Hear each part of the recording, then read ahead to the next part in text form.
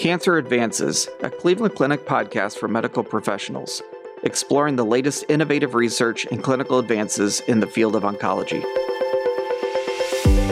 Thank you for joining us for another episode of Cancer Advances. I'm your host, Dr. Dale Shepard, a medical oncologist here at Cleveland Clinic, overseeing our Taussig Phase 1 and sarcoma programs. Today, I'm happy to be joined by Dr. Julie Lang, Chief of Breast Surgery at Cleveland Clinic Cancer Center. She is here today to talk to us about liquid biopsies in breast cancer. So welcome, Julie. Thank you. So maybe to start, give us a little bit of an idea of your role here at Cleveland Clinic. I'm a breast surgeon, and I see patients in collaboration with medical oncology, radiation oncology, and plastic surgery. And in addition, I lead a research laboratory at the Lerner Research Institute, where we focus on circulating tumor cells and circulating tumor DNA. Excellent.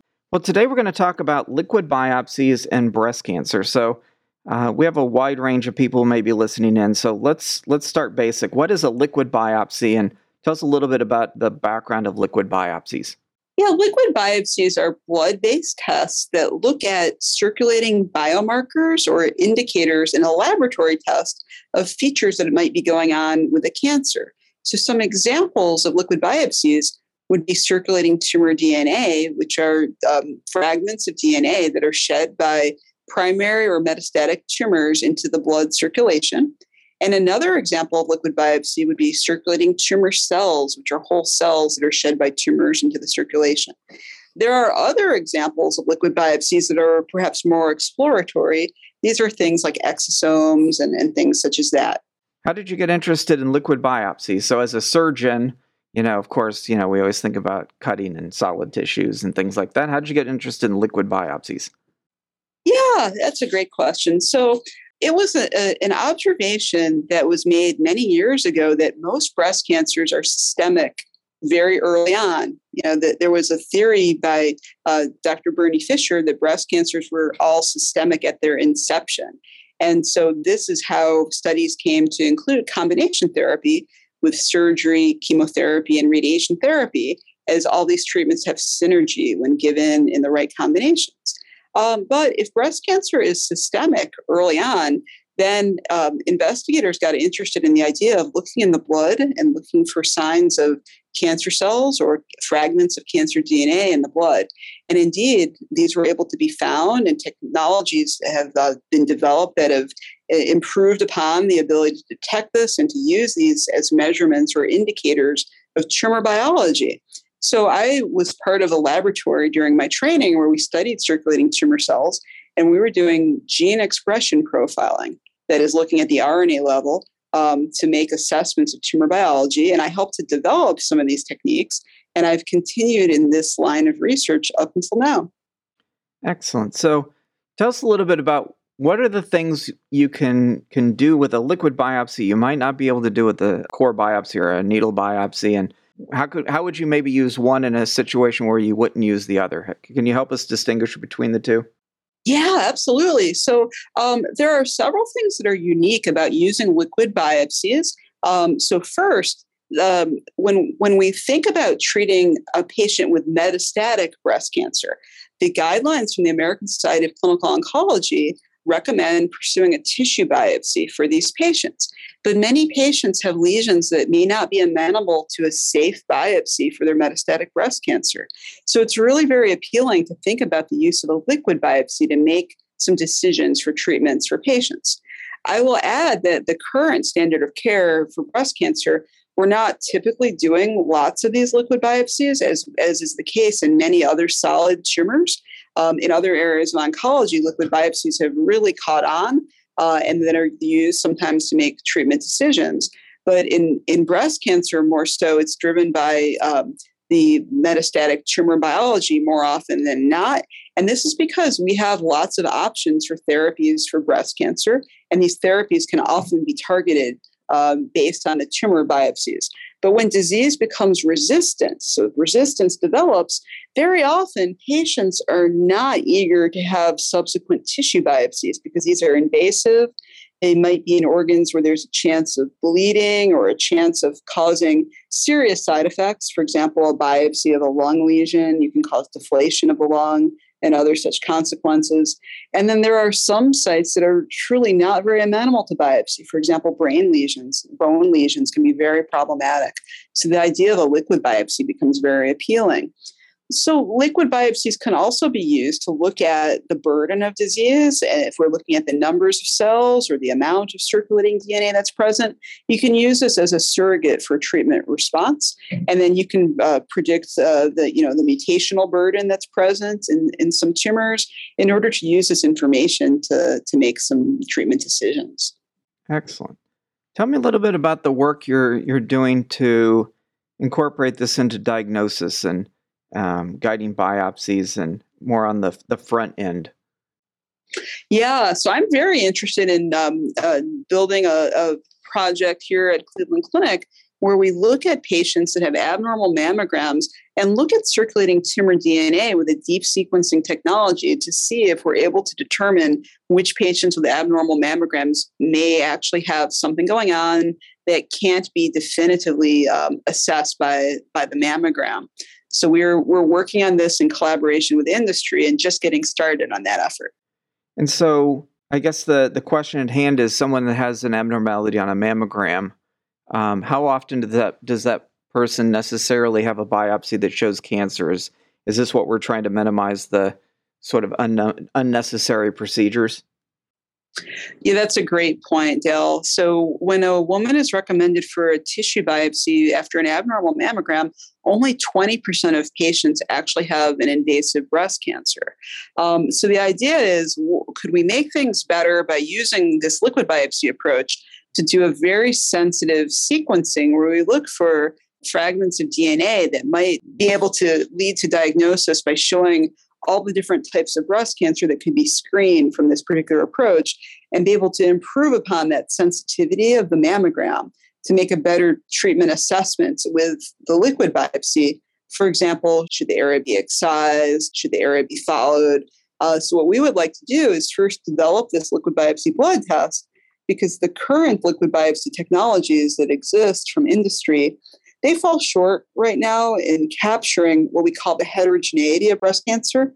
The heterogeneity means there are multiple different subtypes of breast cancer. So there's probably at least 10 different kinds of breast cancer that's present, and we are looking for these different mutations that are present as reflected by the different subtypes of breast cancer. And when focusing on these different mutations that can occur, there's actually quite a large number of possible mutations. And in non-metastatic breast cancer, the incidence of any one type of DNA mutation is less than 10% of the patients with breast cancer. So it really requires looking for very small numbers of these DNA molecules. And so we're interested in using this high-tech approach of deep sequencing to try to improve how we diagnose breast cancer patients with liquid biopsies. And so do we have any promising results at this point, or are we still looking for ideal targets? We're still looking for ideal targets right now, but I have an industry collaborator that has developed a prototype of a test. And what we hope to do is to collaborate with them and to consent patients on a study where we get some tissue biopsies after biopsies were done showing cancer and biopsies are done showing benign disease.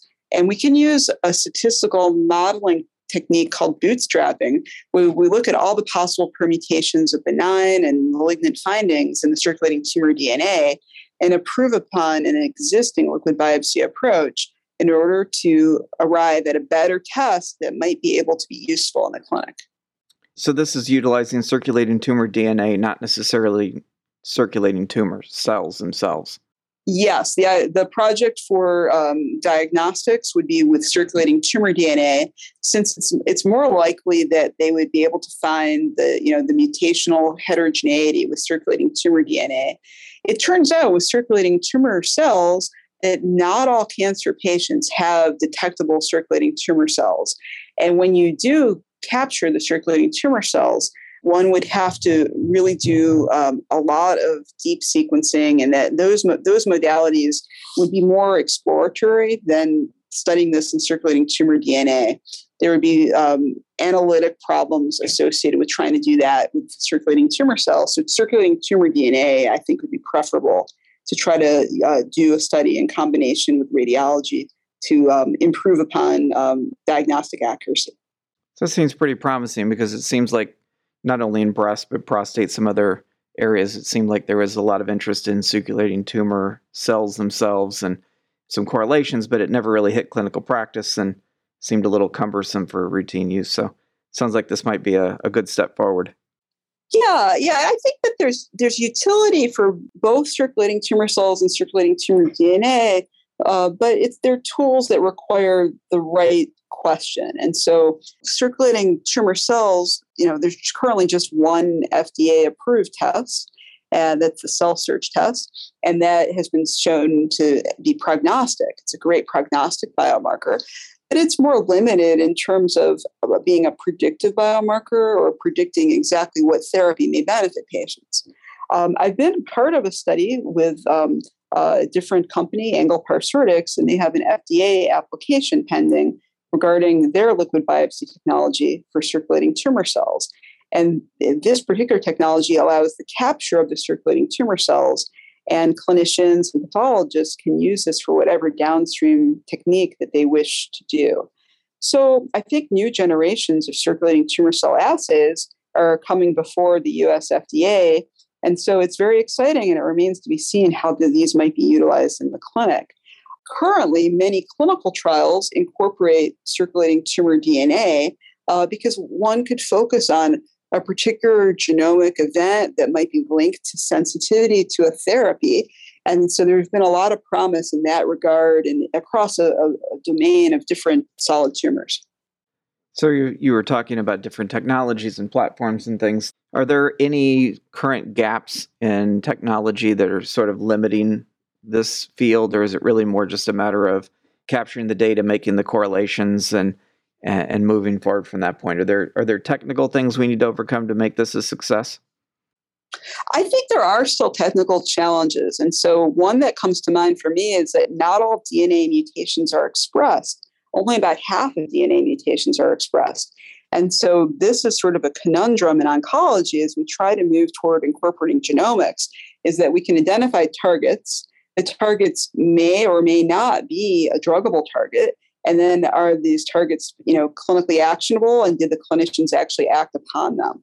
So I think studies that integrate RNA and DNA in terms of the endpoints will be really useful as we try to see, did that DNA mutation have a bad function that had consequences or not? I think also for liquid biopsy, it's really a big signal to noise problem. So if you're looking for rare molecules of a deleterious DNA, then you might be able to find it, or you might not be able to sequence it using the circulating tumor DNA approach. And it could just be because of signal to noise. There also are some instances where there could be false positives. There's something called clonal hematopoiesis, where DNA from background leukocytes could be overrepresented that gives a false positive test result. So while the field is really very exciting, we have to be cautious not to embrace the technologies too early before they're fully proven. So certainly biomarkers play a big role in, following along and checking for recurrence in some settings and monitoring treatment response. And you mentioned that previously about maybe monitoring treatment response. Is there a thought that this might play a big role in kind of routine surveillance and even determining when to get imaging, for instance? So we talked about maybe correlating who needs a biopsy, but what about correlation with imaging and minimizing procedures on that side? Yeah, there's a lot of folks that are interested in this, and there have been studies going on. For example, a company called Grail looking at hand cancer diagnostics and being able to diagnose breast cancer or other malignancies using liquid biopsy. And so these types of approaches work well for some malignancies and don't work as well for others. And so it turns out breast cancer is a very heterogeneous disease. So this is where improvements are really needed. So I see this as an opportunity for clinicians and scientists to work together to try to improve upon liquid biopsy approaches. And definitely this is a worthy goal. So when you think about, this is all very cool science and, the potential is great. We always think about how the end users perceive it. If we're proposing that, you take a mammogram and you do a test and you go, well, you need a biopsy, but you don't. Do you anticipate there might be some hesitancy on the part of either providers or patients to not just go ahead and get the biopsy?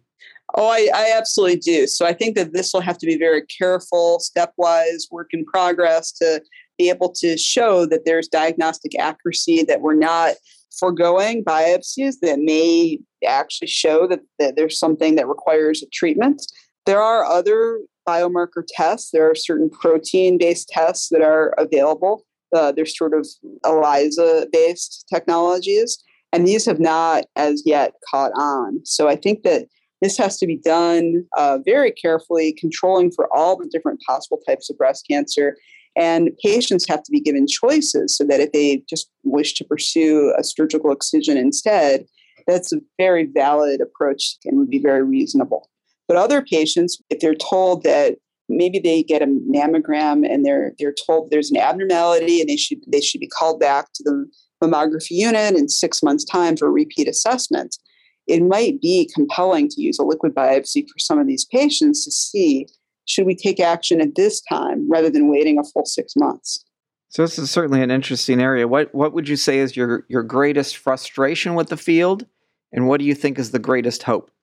My greatest frustration for the field is that liquid biopsy has really been around for quite some time, and although there's lots of great technologies, very few of them are applicable for use in the clinic.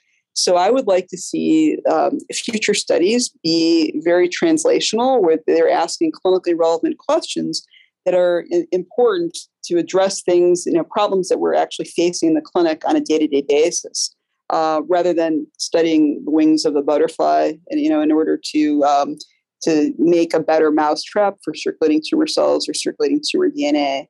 So the actionability of this, I think, will be easier to parse out when the study design is well designed. And then I think the great hope for this would be that we might be able to improve upon the lives of some patients by not over-treating and not under-treating patients, and being able to deliver precision oncology treatments based on getting high-quality information from a blood test rather than an invasive procedure. Well, Julie, I appreciate your insight, and it sounds like this really is something that can be a game changer in how we treat patients, and I appreciate you being with us today. Thanks so much, Dale. I've enjoyed it.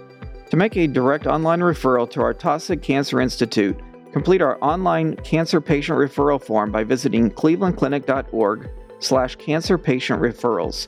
You will receive confirmation once the appointment is scheduled. This concludes this episode of Cancer Advances. You will find additional podcast episodes on our website, clevelandclinic.org/Cancer Advances podcast.